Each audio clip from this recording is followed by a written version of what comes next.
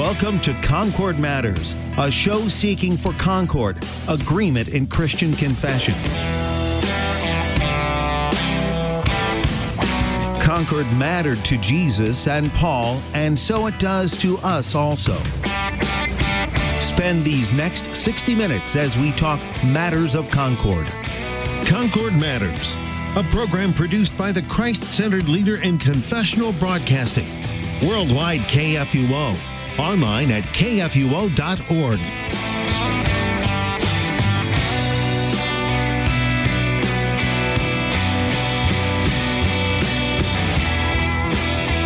You're listening to Concord Matters. I'm your host today, Pastor Jonathan Fisk, here with my usual compadre of dangerous companions, Peter Ill of Trinity Lutheran Church in Millstead, Illinois, and Sean Smith, pastor of St. Paul's Wine Hill and Emmanuel in West Point, Illinois. Gentlemen, we're going to be talking today, trying to make ourselves grow to be of one mind according to the Scriptures, as confessed in the Book of Concord, particularly the Apology to the Book of Concord, Article 4, which we expect to be reading for, well, a little while as we work our way through this most salutary, most necessary of doctrines, that on which the church stands or falls. Good to have you with me in studio today, fellas. Great to be here. Absolutely glad to be here. Thanks. So we've been punching at this thing straight through for 3 weeks, and kind of round and around we go. I think today, though, we're hitting the edge of Melanchthon's, you might call them his opening arguments in the court, right? So if we think of this as a legal brief that he's presenting to the judge or to a court of his peers, he's taking quite a bit of time to make an opening set of statements, and then from there, he's going to go even deeper, picking up, repeating what he has already said, but diving in to leave it so that there's no question at all that according to Scripture, according to the Fathers, justification is by grace through faith in Christ. And if you want to go against that, you got to just stand against Scripture and the Fathers. Absolutely. And you were talking about kind of the layout there, the early part here in stating his case. We talked about this someone last time. There's the problem, the arguments against, arguments for, and then the author's answer. And he's probably stated the problem just initially early on. And so these are the arguments against, because we'll see right as we jump in here, this is what the adversaries, the other side, whatever other side of a court case, my brain's not working on. Prosecution, defendants. Yeah. Or defendant. Yeah. Well, actually, it's probably the prosecution is what I'm looking for, because they are the ones saying that the Lutherans are illegal. They're not a real Christian church body, and so they're defending. They're making their case. How far are we today from a time when the court case and the pomp and the circumstance was worried about whether or not Christianity was the right form of Christianity? And we live in an age now where all forms of Christianity are really being scoffed at. Of course, I'm thinking about other things as well you guys know about, but it's kind of, we don't want to look back and think, man, it must have been easy for them, because I don't think it was. I think it was It was tougher. And with the smile on your face here in studio, I can see that you're thinking about things that play out today. But today, the government isn't going to speak, at least not here in the United States, about what is or is not true and authentic faith, what is or is not faithful to our confession of faith, because the U.S. government doesn't care. However, there is a court case playing out. It's not a legal versus illegal kind of a court case, though, but it's the court of public opinion. And that is getting played out right now in parishes and in church bodies here in the United States and around the world, where people are bringing their charges and saying the faith that you confess, the Jesus that you talk about, the Scripture that you hold to isn't real. And the church finds herself being, once again, the defendant against a prosecutorial court of public opinion. And our situation, while being distinct, isn't different from the situation of the 16th century and of the Lutheran Church of Martin Luther and Philip Melanchthon and so on, because these same questions are getting asked, and people are saying, well, if I try really hard, are you going to hold that against me? Well, if what matters is that, and we're going to, as we pick up here, we're going to be talking about the acts of love that we do and how those acts of love are, according to the attackers, are a good thing. And this is the same thing that culture says. The argument hasn't really changed a whole lot between those who attacked the Augsburg Confession with their confutation or their argument against it hasn't changed from then to now. Who's saying it and what their legal standing is, that's changed. But the arguments, that's all the same. Right. It's got a different veneer now. So now people want to argue about six-day creation and the definition of marriage. But at the root of it, it's still about grace versus good works. It's still about how do I justify myself. Exactly. And I think we regularly see that because that veneer of the six-day creationism and the veneer of what makes the church often falls far, far short of the gospel of Jesus Christ. But when you scratch that surface, it's almost like with a lottery ticket, when you get your coin out and you scratch that lining off of it, and you realize it's easier to attack a six-day creation versus evolution over millions of years than it is to say, no, I don't buy this grace thing. I don't buy the incarnation of Jesus Christ that you talk about. I don't buy that. And so it's a smaller argument to say, I don't believe in the 6,000 year thing because science, as opposed to, your whole concept of grace, dear pastor, dear Christian, I don't buy it. So you can hide from whatever you want to hide from, or I should say behind whatever you want to hide behind. At the end of the day, you still have to answer this question, what is Judgment Day going to mean for you, and what are you going to plead, innocent or guilty? And Melanchthon's whole argument is, look, we all got to plead guilty or we're in some big trouble. Any more thoughts before we jump in? Yeah, I mean, just piggybacking on that, and I want to dig in with some other examples once we do some reading here in a second. To use an example of like what I'm facing today. So I'm dealing with a cold, and I happen to be dealing with a runny nose right now. So that's a surface kind of complaint, a presenting issue.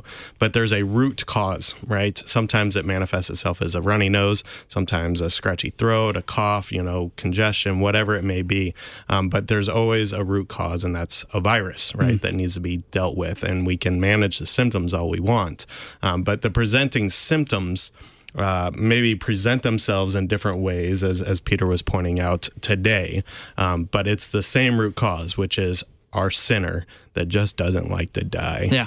Yep, that's at the root, and we are going to find anything we can to stay in the way of that, but our Lord is going to keep pushing forward to kill us and to raise us in what he is. Let's pick up at paragraph 36 of Article 4 in the Apology of the Augsburg Confession, where the last of these opening arguments from the prosecutor is being now countered or spoken back against by Melanchthon. He says, lastly, it was very foolish for the adversaries to write that people who are under eternal wrath merit forgiveness of sins by an act of love which springs from their mind.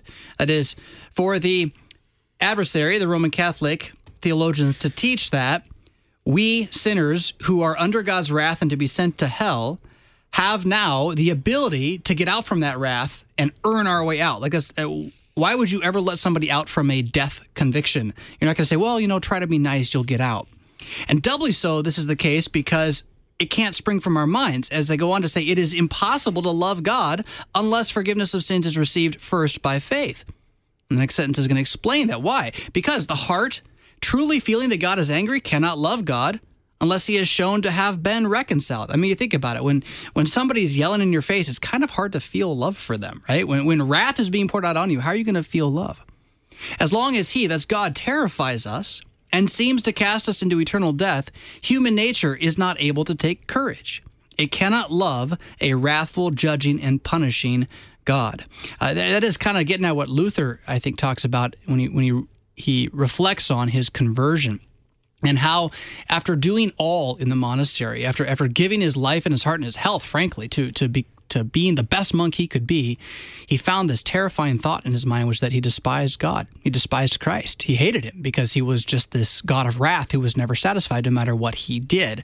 And that's the situation we're in unless we first receive forgiveness of sins, which then the flip side of that is that forgiveness, like water in dry land, enables something to grow. Yeah, and also, too, you make Jesus kind of null and void in that he becomes this, and we see this kind of visceral reaction from people too against the church when we recognize that God demands perfection, right? And unless we see the nature of that true love revealed to us in Christ Jesus, that he has satisfied all righteousness, right? And we put our trust in that and not in our own good works, well, then we can't escape the fact that we know that we're imperfect, as David says in the Psalms, right? My sin is ever before me. I mean, that's all we can really see. And no matter how hard we strive, it just becomes this perpetual, we keep striving towards being better, and we find ourselves failing and not being loving enough and not working. And it just becomes very frustrating. And this wrathful God and Jesus just kind of becomes an incidental. And it's like, well, what is he there for? Right. And try harder, yeah, right? Like a coach kind of screaming at you while you're dying. Yeah. And it doesn't go well when we have earthly fathers or earthly coaches that you can never do anything that satisfies them. I mean, it just like people suffer real depressive issues. And that's exactly where Luther found himself. And lots of people have found themselves in that situation over the years. And this is tied really closely to the fifth petition of the Lord's Prayer. Forgive us our sins, our trespasses, as we forgive those who trespass against us. As we talk about this love, and we have this focus on love that drives itself toward others. And we say, oh, I can love other people. I can be a good guy. I can have this kind of civil good works amongst other people. And we get really excited about that. And we want to go try. And it's great. But if we go try to love other people, if we go try to forgive other people without recognizing the forgiveness that God has given us in Christ, then it's all for naught. And apart from Christ, our forgiveness is junk. It's a dream. It is, yeah. Right? It's a fantasy. It's us calling each other what we're not, which, of course, is exactly where our culture is today, believing our words have power that, well, they just don't have. Paragraph 37 continues, it is easy for idle men to invent such dreams about love, such as a person guilty of mortal sin can love God above all things. That's the dream that's invented. The idle men can invent this dream because they do not feel what God's wrath or judgment is. But in agony of conscience and in conflicts with Satan, conscience experiences the emptiness of these philosophical speculations. So this is a bit of a, not quite below the belt, but certainly a body shot punch. What he's effectively saying is like, well, sure, you Roman Catholic apologists, theologians that we are arguing with, if you're an unbeliever, you can say what you're saying in good conscience. But not if you actually have any faith, because if you have any faith, you're going to know that this will not in any way assuage your awareness of sin and your need for forgiveness. So since you are idly not believing, you can be free to make up these things like, I'll be good enough for God, and it might suit you, might make you feel better. But for those of us who have this Affentung, right, this German word for the suffering and the tribulation of faith, which is kind of the most, I would say, the most apt description of sanctification that I've ever come across is that one word. For us who are in that dark night of the soul, another way to translate it, there is no comfort in saying, "Oh God, I can do it." It just doesn't heal. And even as we see Melanchthon dealing with the conflict in the church of his day, when we fast forward 500 years, we see it today too. And we are in a place where we have, as confessional, Bible-believing Christians, Christ-believing Christians, we simply say, if you want to idly speculate, dear church out there, that it's okay to buy into what culture is telling you, if you want to idly speculate these things, then go ahead, but at best, your faith is in danger. Right. At best.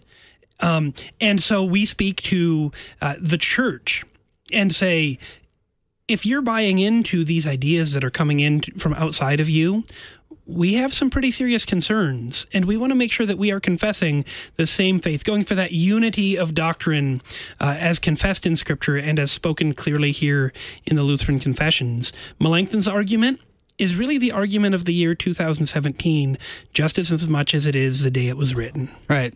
Eminently applicable to the present and the need for something more than, well, I identify myself as this, that, or the other thing, and I'm not trying to pick on one group. I'm talking about any of us trying to just assume our way into what we want to be. That threat is always present, and God's answer always is, well, it's the grave, frankly. This is what you are, dust, and you're going back. unless I wash you. Yeah, and there's this, sinner within us that just won't die. I keep bringing that up, but it's really true, and we see that because, if you live in the unfortunate world that we live in today with the social media sorts of things and so forth that go around, and you see the Facebook memes and so forth that, I'm sure you've seen some of that I'm going to reference here, but like the, on the last day, I just want to hold out my hands and that they're empty and I've given my all for God and things like that. And it's like, well, how individualistic and selfish are you? I mean, what do you think that you possibly have to offer to a holy, righteous, and perfect God that demands perfection? Right. In most of our churches, using the 3-year lectionary series, the last 3 weeks as we've been going through here, it's been the Sermon on the Mount. And the Sermon on the Mount, Jesus' own words, makes that very clear. Unless your righteousness surpasses that of the Pharisees, you won't enter heaven. And they were pretty righteous on the surface of things. But then he takes it a step further, last week's gospel reading, and says, anyone who looks at another woman in lust is guilty of adultery in his heart. And if you hold anger against your brother, I mean, what one of us can possibly stand? And so if we're looking for our acts of love, we really have no hope on that day. And some of us were talking in a lectionary study earlier that I'm a part of here in St. Louis. And, we talk about the personal relationship with Jesus. Well, we're all in a personal relationship with God. We are all created, even the unbelievers, right? And we will all stand before that throne on the last day. And there's 2 ways that you stand in that personal relationship with Jesus, right? Either against him because you're trusting your own righteousness, right? And you're not putting your trust in him. Or, and thus you stand condemned, right?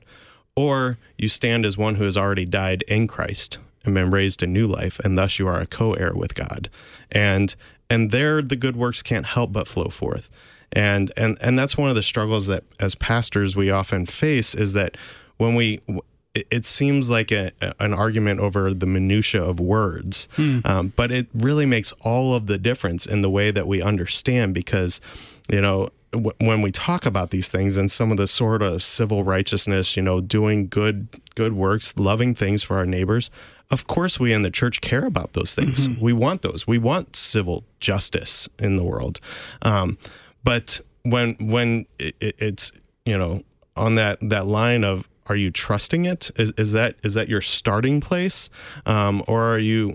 And oftentimes the key on that are they looking for some sort of glory? Do they need recognition? Do they need thanks in order to do it? Yeah. Or are they just merely doing it because they're in Christ and they can't help but do anything else? Yeah. I mean, that is what it comes down to. Your initial thoughts and your closing thoughts both reminded me of I think a very pregnant phrase from our Lord when he's talking about how the servant comes in and does the master say to the servant, go ahead, have a seat, put your feet up, grab a drink. No, he says, feed me, right? You cook for me. You deal with what I need to do. And then when you're done, does he say, wow, thanks so much, servant. You're amazing. No, when you're done, all you have is you've only done your duty. You've not gone over and above. So perfection still doesn't deserve to be rewarded. It just is what we were created to be in the first place. All that is just average, like just the baseline. And so to think that somehow being dropped below perfection, now I'm going to climb my way back up and have God be like, thank you. You gave all you got. Yeah, well, good job, servant. It's just insanity. It's a complete loss of understanding of who we really are meant to be. And therefore, I mean, we've said this before too, it's how little we really believe in sin, which gets back to his comment even, they're idle. Their conscience is idle. They're not even aware of their brokenness. So, something you just said made me think of a practical example I can give from, I'm a rural pastor, so I'm going to use a farming example, right? And so there's a family in one of my congregations that the father has this farm and he's worked it for years. He has a couple sons, and the sons already know that their inheritance is the farm, the business, right? And so they are already working alongside. their father, and they're chipping in. They're doing the work. They're contributing. They're working to make it a successful farming business for their families as well. And they're not doing it in a way to earn the inheritance. The inheritance is already theirs. They are sons. And so they're not trying to convince their father that they're worthy of earning the farm. That it's already theirs. And so they're just simply doing the work because that's what they do. They're doing what sons do. Right. They're doing what sons do. And so when we understand that that's how we stand in Christ, right? When we have been put to death and raised again in him, we are co-heirs. We are children of the Heavenly Father. And so we're just doing what we're put there to do. And backing up a little bit to where you were talking before, I think that Christians who have died and been raised with Christ have this really subtle but really, really dangerous temptation to slide from seeing themselves as one for whom Christ has died and who are sons, who do what sons do, and then start to use phrases like, Jesus has given his all for me, so what am I going to do for him? And this ultimately is a question of the law. It's a question that backs into what am I going to do? Not just what is it that God expects of me, one made a son of him by baptism and absolution and receiving the body and blood of Christ and hearing his proclamation, but now that I'm a son, I got to do something. I got to earn my keep. I got to prove to God that I'm worth his death on the cross for me. And Scripture doesn't talk that way, but we back into that really subtle temptation. And so in a world where our words mean things, this is something to pay attention to, that we recognize. I am forgiven by Jesus Christ, and I get to do exactly what he has put before me to do. I don't do anything beyond what is simply my duty, the work of the servant, the work of the son. I do what God has put before me. And that's fantastic. And we rejoice in the work of God that he's given us to do. A gift that is given because you think you're going to get something back is no gift at all. In fact, it's insulting. If someone were to give you a gift and you'd be like, oh, great, I'll pay you back, you insult the gift. And nobody who has a son or a daughter requires that son to earn their love. It is the most natural thing in the world. How much more so a gift given by the Holy God and being adopted into sonship and the inheritance of the sons of light. You're talking about Concord that matters here on Worldwide KFUO, the messenger of good news. We're going to be right back.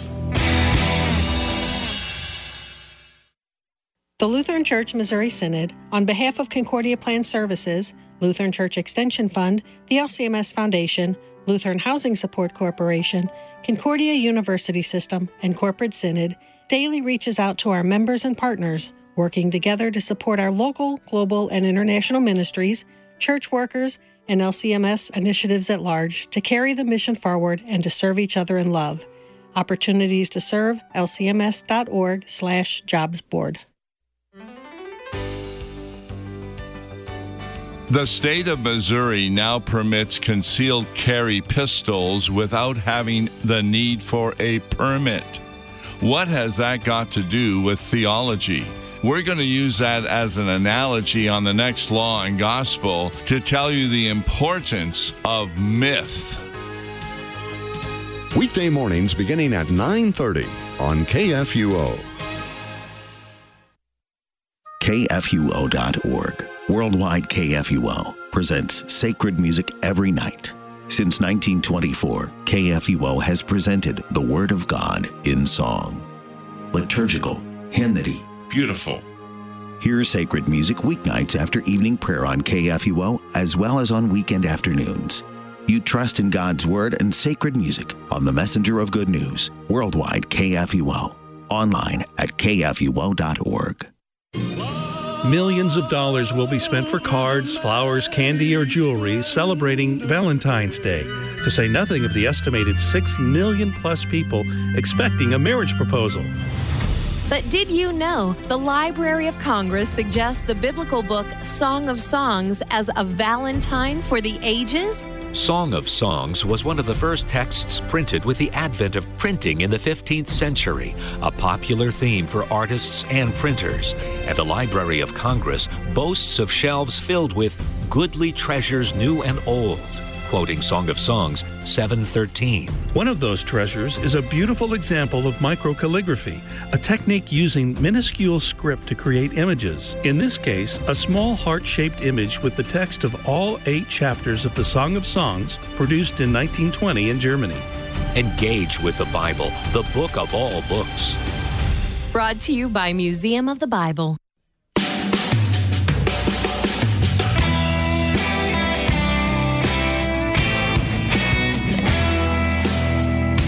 Welcome back to Concord Matters, seeking to be of one mind as your sword and shield in these dark and evil times in which we live, equipping ourselves with the Word of God as confessed by the Lutheran Church, which did not begin in the 1500s, 500 years ago with that Reformation we're celebrating this year, but has been the ancient one true faith, going even back all the way to the prophets and the Old Testament saints, all trusting that their works were not enough, but that Christ coming or Christ come is the only hope that we have. We're digging through the Apology of the Augsburg Confession, Article 4, picking up at paragraph 38, where Paul is going to now emphasize how little we should be looking to the law, saying love, which it does say, and I shouldn't say it so flippantly like that, love, we should not look to that law as if it is our hope, because, paragraph 38, Paul says in Romans 4:15, the law brings wrath.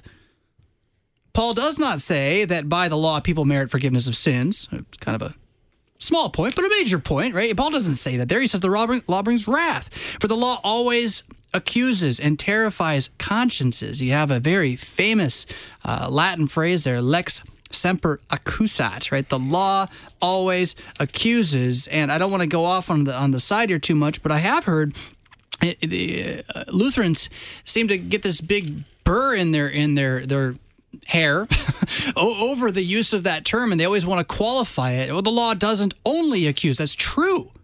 It also instructs.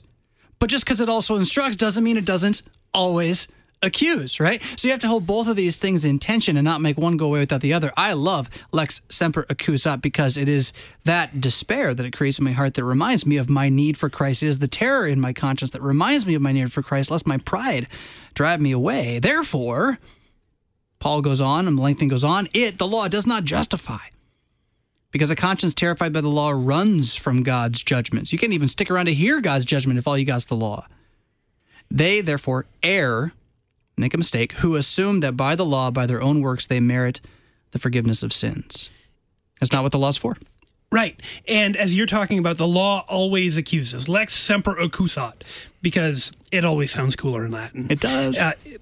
But as we talk about the law always accusing, even when the law instructs, it accuses. Right. Because when somebody comes to me and says, hey, let me show you a better way, I feel like a loser because I realize I didn't do it the best possible way. I need the instruction, and even in the course of the instruction, I'm being accused. Not necessarily that in that case it's adversarial. They're not coming. Somebody's not coming out as my enemy, but they're saying, "Let me show you a better way." And as we go through all of this talk about love for our neighbor and about how the law always accuses and being shown a better way, it's coincidentally February 14th, which means it is the festival of Valentine, bishop and martyr. And as we talk about love, we can think about the words from 1 Corinthians 13 about love is patient, love is kind, love doesn't envy or boast, and so on. And as we think about all of those things, we think, wait a minute, is this law that we're hearing, or is this word that we're hearing about love, is that law or is that gospel? And when we apply it to ourselves, when we say love is patient and love is kind, love doesn't envy or boast, and I can love like that, that's law. That's instruction, but it accuses. And when I hear that love is patient and love is kind, I think, I need the extra big bouquet for my wife tonight, as opposed to just the normal size bouquet, because my love has been insufficient. And I stand here accused. But when we hear love is patient, love is kind, love doesn't envy or boast, and we say that is the love with which Jesus Christ has loved me and his bride, the church, that is pure, sweet gospel. And so we're not robbed of that pure, sweet gospel. We hear what Christ has done for us, and we say, oh, thank you, Lord, for your great and abundant blessings that we could never deserve, that we can never repay.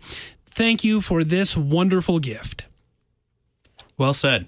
I was going to go off of, once again, the Sermon on the Mount. And this is actually how I went with my sermon this past Sunday was, you read that tough text of, that those who are divorced, except for the biblical grounds, are condemned to hell, and those who look in lust are condemned to hell. And, it's just tough things. You say to your brother, you fool. Yeah, exactly. Your anger at all. Yeah, and at the end, I get to stand there and say, this is the gospel of our Lord, right? And it always feels a little awkward, but it's exactly the truth.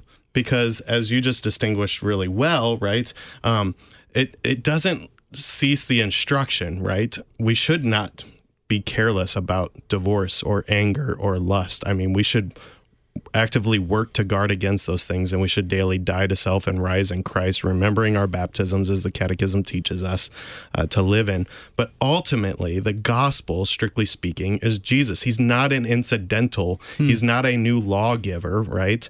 We've talked about that in previous weeks as well. He is the one who has satisfied all righteousness. And so when I say this is the gospel of our Lord, what I'm recognizing is that law has accused me to the point that it has thrown me in the grave because there's no way to escape it. And I need to hear that. I want to endeavor to live to it, but I can only do that in Christ, who has already perfectly fulfilled it. The reason we say this is the gospel of the Lord is because this passage is taken from a larger narrative called the gospel, right, which is Jesus coming to fulfill the law in our place. It is kind of silly that those who are out there at times that would get in various fights about the use of the law, there seems to be this fear that the law which condemns me won't instruct me. That somehow if I'm forgiven, that therefore I'll forget what the law said. And I there may be those who talk that way, and I guess if you're going to talk about antinomians, that's what an antinomian does, is they say the law no longer exists. But I've always been pretty convinced that every time I am condemned by the law, I am well instructed in what it means. And I feel guilty because I want to do what it says. And being forgiven doesn't make me not want to do what it says. It's quite the opposite. It makes me want to do what it says really all the more. And this is why the Sermon on the Mount gives me, both pastorally and personally, a little bit of a panic attack. Because, power to Sean for going out and preaching this weekend, I punted. That's why God gave me an assistant pastor, and he did a great job. And so I let him preach.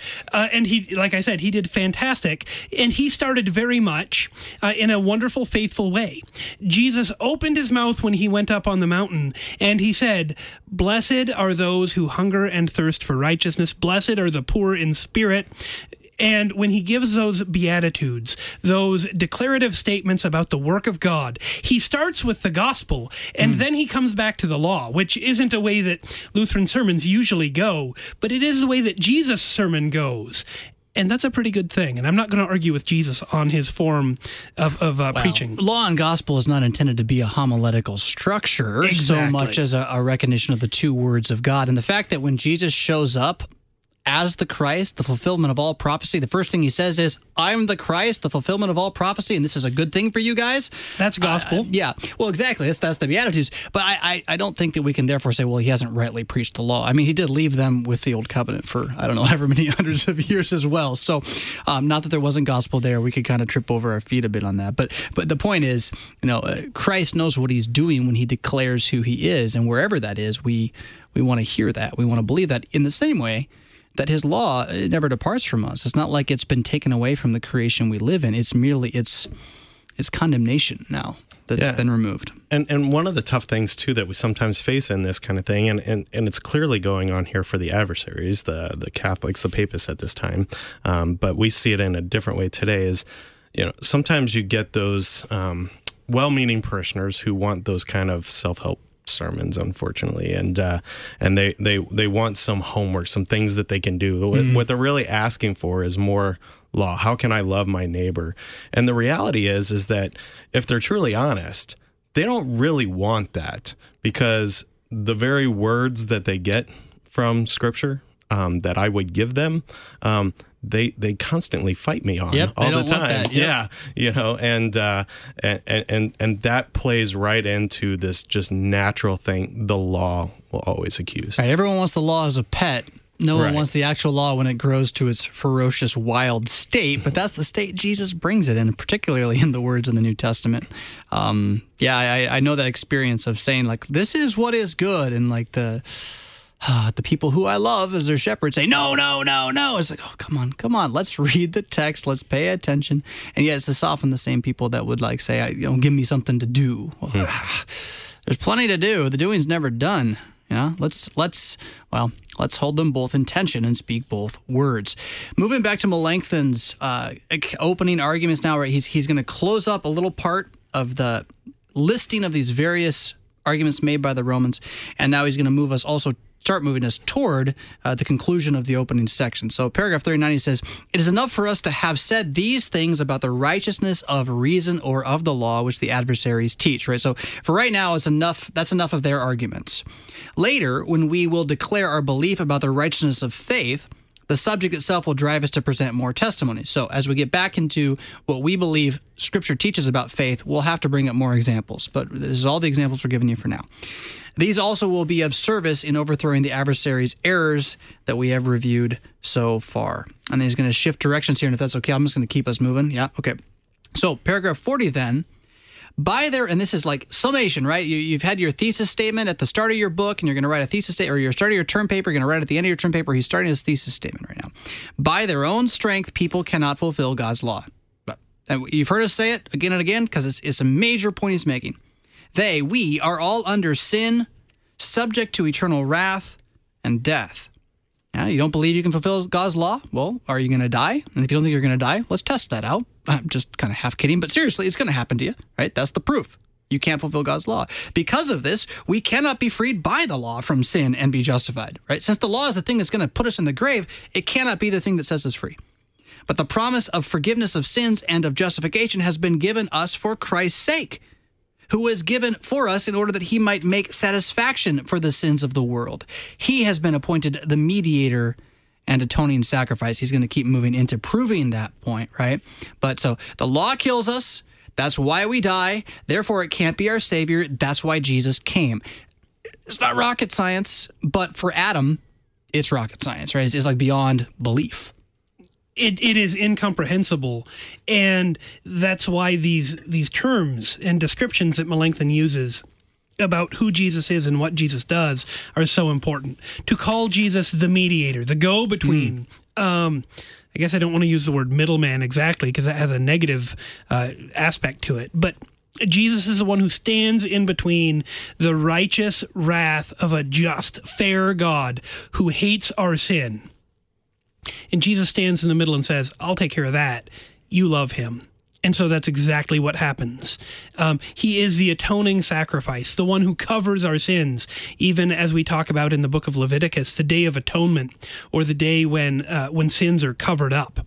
And so Jesus is the one who covers our sins, not with any kind of dirt, but with his own suffering and death.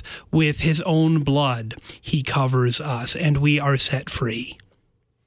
Yeah, and this is so central. I mean, it seems so simple, and on one level we tend to know it, but then it's so oftentimes, just in pastoral ministry and my own personal experience as well, we tend to forget what we know so well as Lutherans. And when you just evaluate some of the Christian content that is out there as far as books, evaluating other quote unquote Christian sermons, it is troubling to me how often Jesus becomes an incidental instead of the very one that stands between and reveals to us the nature of true love, right? Jesus is here, and Jesus, wants us to love one another, right? And just, again, Jesus becomes another lawgiver. And Scripture is very clear. He is not that purpose. He is the law fulfiller. And it's strange how rarely Jesus is the answer in American Christianity. And that goes for any Lutheran as well in America. We got to watch ourselves too. Just having the name Lutheran doesn't protect us. It is the spirit of our age. That Jesus is rarely the answer, or if he is the answer, He's only the answer because he says you're the answer. And so the words are put in Jesus' mouth to drive it back to you and what you do, as opposed to this promise, right? Paragraph 41, this promise that does not depend on our merits. That's a very classic term there, merit. You got to think of like the Boy Scouts. They get their merit badges when they do a good thing, right? It was the way that the Roman Catholics were fond of talking about how you could store up grace for yourself. We're saying, no, you cannot merit grace. And the promise of Christ does not depend on that, but freely offers forgiveness of sins and justification, as Paul says in Romans 11:6. So look, the Bible says this, right? That's kind of the gist of our argument. Romans 11:6. But if it is by grace, it is no longer on the basis of works. Can't be more stark than that. Otherwise, grace would no longer be grace, which is the real threat. That once you start inserting works into grace, once you start asserting a string to the gift, once you start asserting a contract or an if to the promise, now it's no longer a promise. Now it's no longer a gift. Now it's no longer grace. So Paul's argument there being grace to be grace has to be without works. And in another place, Romans 3:21, the righteousness of God has been manifested apart from the law. And then lengthen. In other words, forgiveness of sins is freely offered. Nor does reconciliation depend on our merits. Same point, same idea. Absolutely. And we're incapable of priming the pump. And that's one of the things that we like to think about is as a Christian, God's going to give me all of this stuff, but I gotta meet him not even halfway. Just I gotta show up and at least care a little bit, we say, and get things started. But the Bible doesn't speak that way. Paul here doesn't speak that way about grace. Grace comes for you, to you, from outside of you, and you are set free. You are made alive. You are forgiven. You are reconciled. All of these things are done to you. You aren't active in this role, but you are passive. You receive the gifts of God. And so to think that we're going to show up and show Jesus how much we care, it's a really pious, happy thought, but it's not a biblical thought.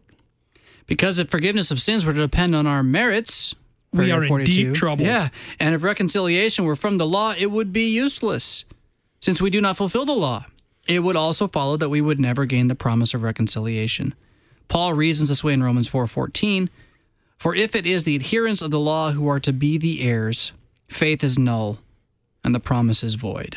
Oof, scary words. If the promise would depend on our merits, Melanchthon interprets that there, understands that, and the law, which we never fulfill, it would follow that the promise would be useless, right? Here's a check for $1 million, but it won't get cashed until you're perfect. So the check is now not worth anything. Or to use another metaphor that goes along with this $1 million kind of thing right here, that I was going to use. I sometimes use this that, as a metaphor. So someone's handing out $1 million, right? And you just receive it. And oftentimes people will kind of argue with me. And it's like, well, I actually have to reach out and take that, right? There is an active nature to, I have to accept that, right? And I said, no. You misunderstand how this works, right? It would be foolish that the person reaches out with $1 million and says, here, you're just going to receive it. The active nature of what, this motivation towards doing it by our merits would be is if you, Jonathan Fisk, are handing out $1 million, right?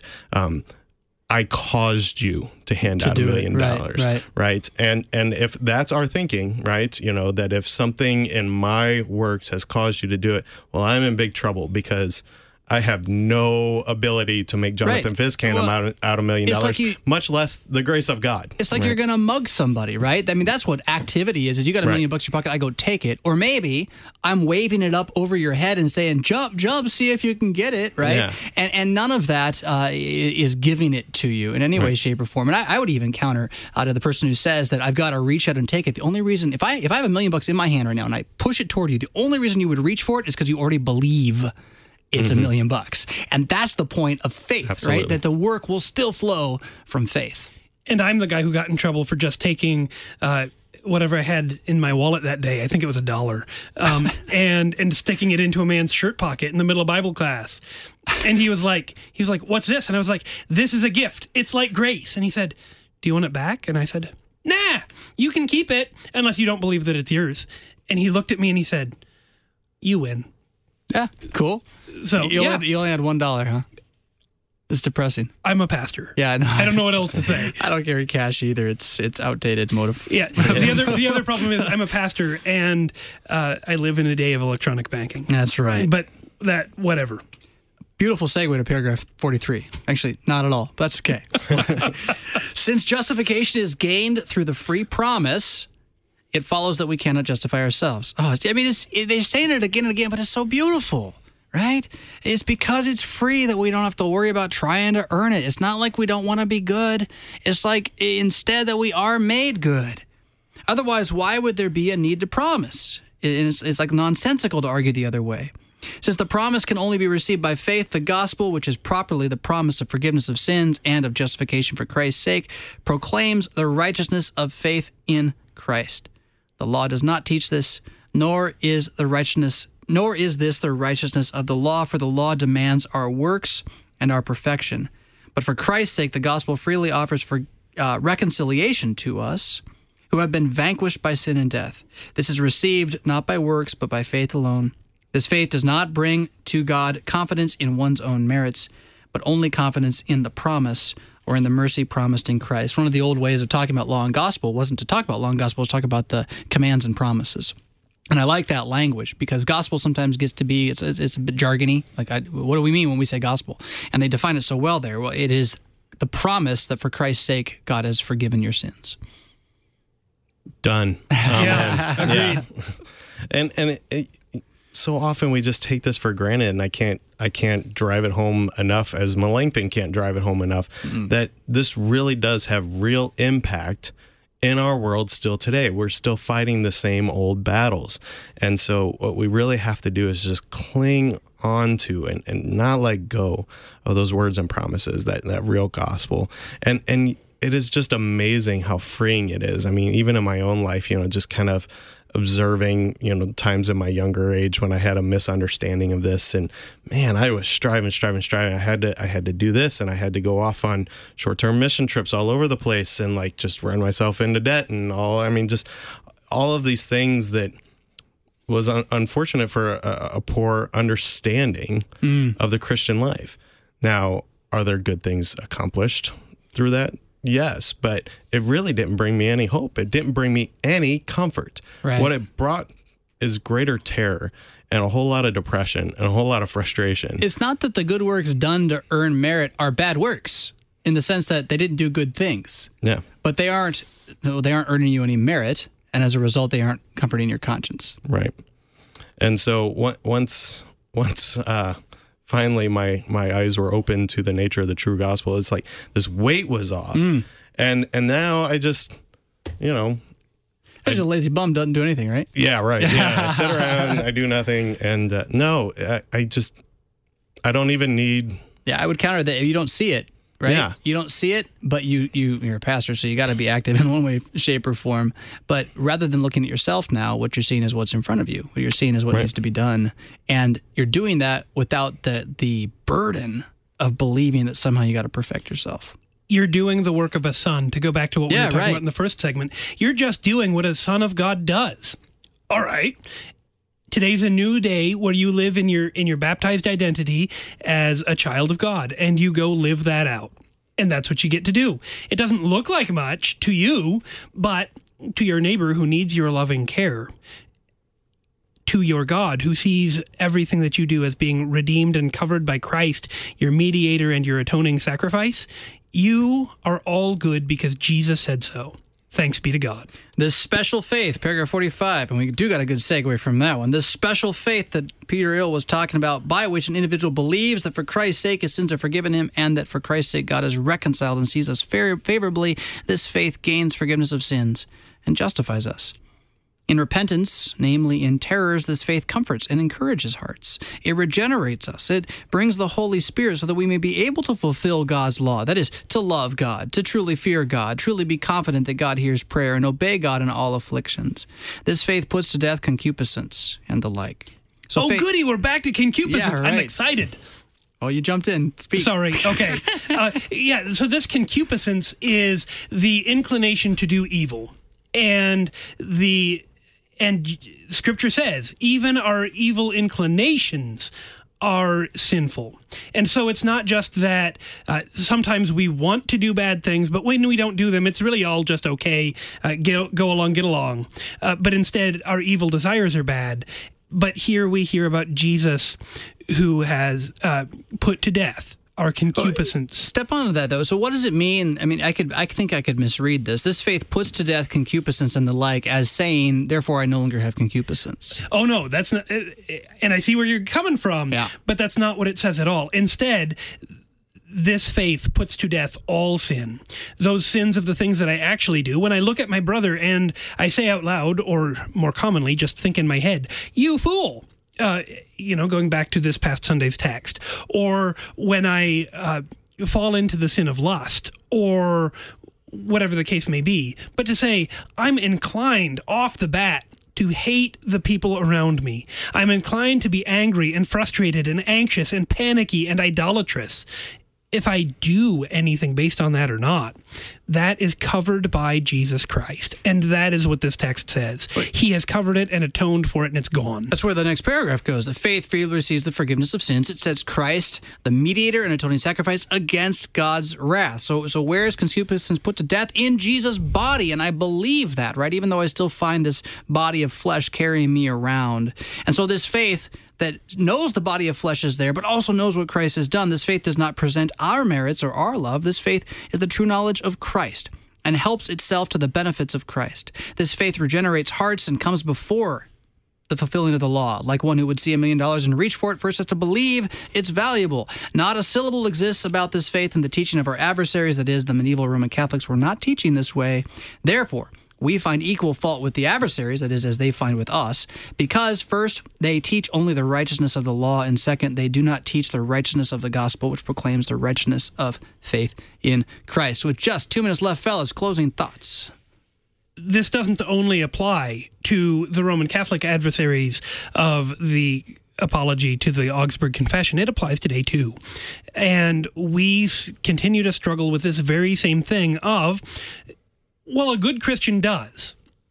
And people in the church, people outside the church try to tell the church exactly what she's supposed to do without using the word faith, without talking about Jesus Christ. The church is supposed to go love people, so go love people and leave Jesus out of it. Well, it doesn't work that way. That's what the medieval Roman Catholic Church was trying to do. It's what a lot of the visible church on earth is doing today. But instead, the Church of Christ has faith. The Church of Christ sees Jesus as her Lord and Savior and receives these promises with a bold confidence in God's loving care through the death of Jesus Christ, the Son of God. And what sweet comfort that brings me when we have that understanding. It regenerates, it renews me. And that's why you just can't do about anything to keep me away from receiving those gifts of God in the divine service on Sunday, because I need that to be comforted and regenerated and made anew. And we think we have a stranglehold on busy schedules and wondering, on our deathbeds and so forth, have I contributed anything to this world and so forth? The same problems were present then at that time at the Reformation that are present here today. And where do you find comfort? Well, when that burden is taken off because Christ has done it all. And there you find not laziness, but you find true peace, and you are regenerated. You receive a new heart that just is such at peace. And we all know a lot of demands on us. And when that burden is taken off, you can just do the work that's in front of you and not feel like it's up to you to save the world, because Christ has already done it. That's my guest, Pastor Sean Smith of St. Paul's Wine Hill in Emmanuel, West Point, Illinois. We also got Pastor Peter Ill of Trinity Lutheran Church in Millstadt, Illinois. I'm your host, Pastor Jonathan Fisk, and this has been Concord Matters, seeking to be of unity in mind according to what God has surely said. I'll tell you what, universe, there is no difference. The story never changes. From age to age and year to year, we're living in the same problem. From dust you were taken, and to dust you keep going back. You didn't get out of the dust in the first place by climbing your rate. How'd you get out? because God spoke it into being, and that's the only way we're going to be getting out of that grave on the last day. Thanks be to God, that Word has become flesh and dwelt among us already, has been crucified and died in our place, has risen from the dead, ascended, and plans to return. Hey, universe, our Lord Jesus Christ is coming back, and it may not be today or tomorrow, but I'll tell you what, I look forward to waking up with you at the dawn. Until then, I plan to rock on.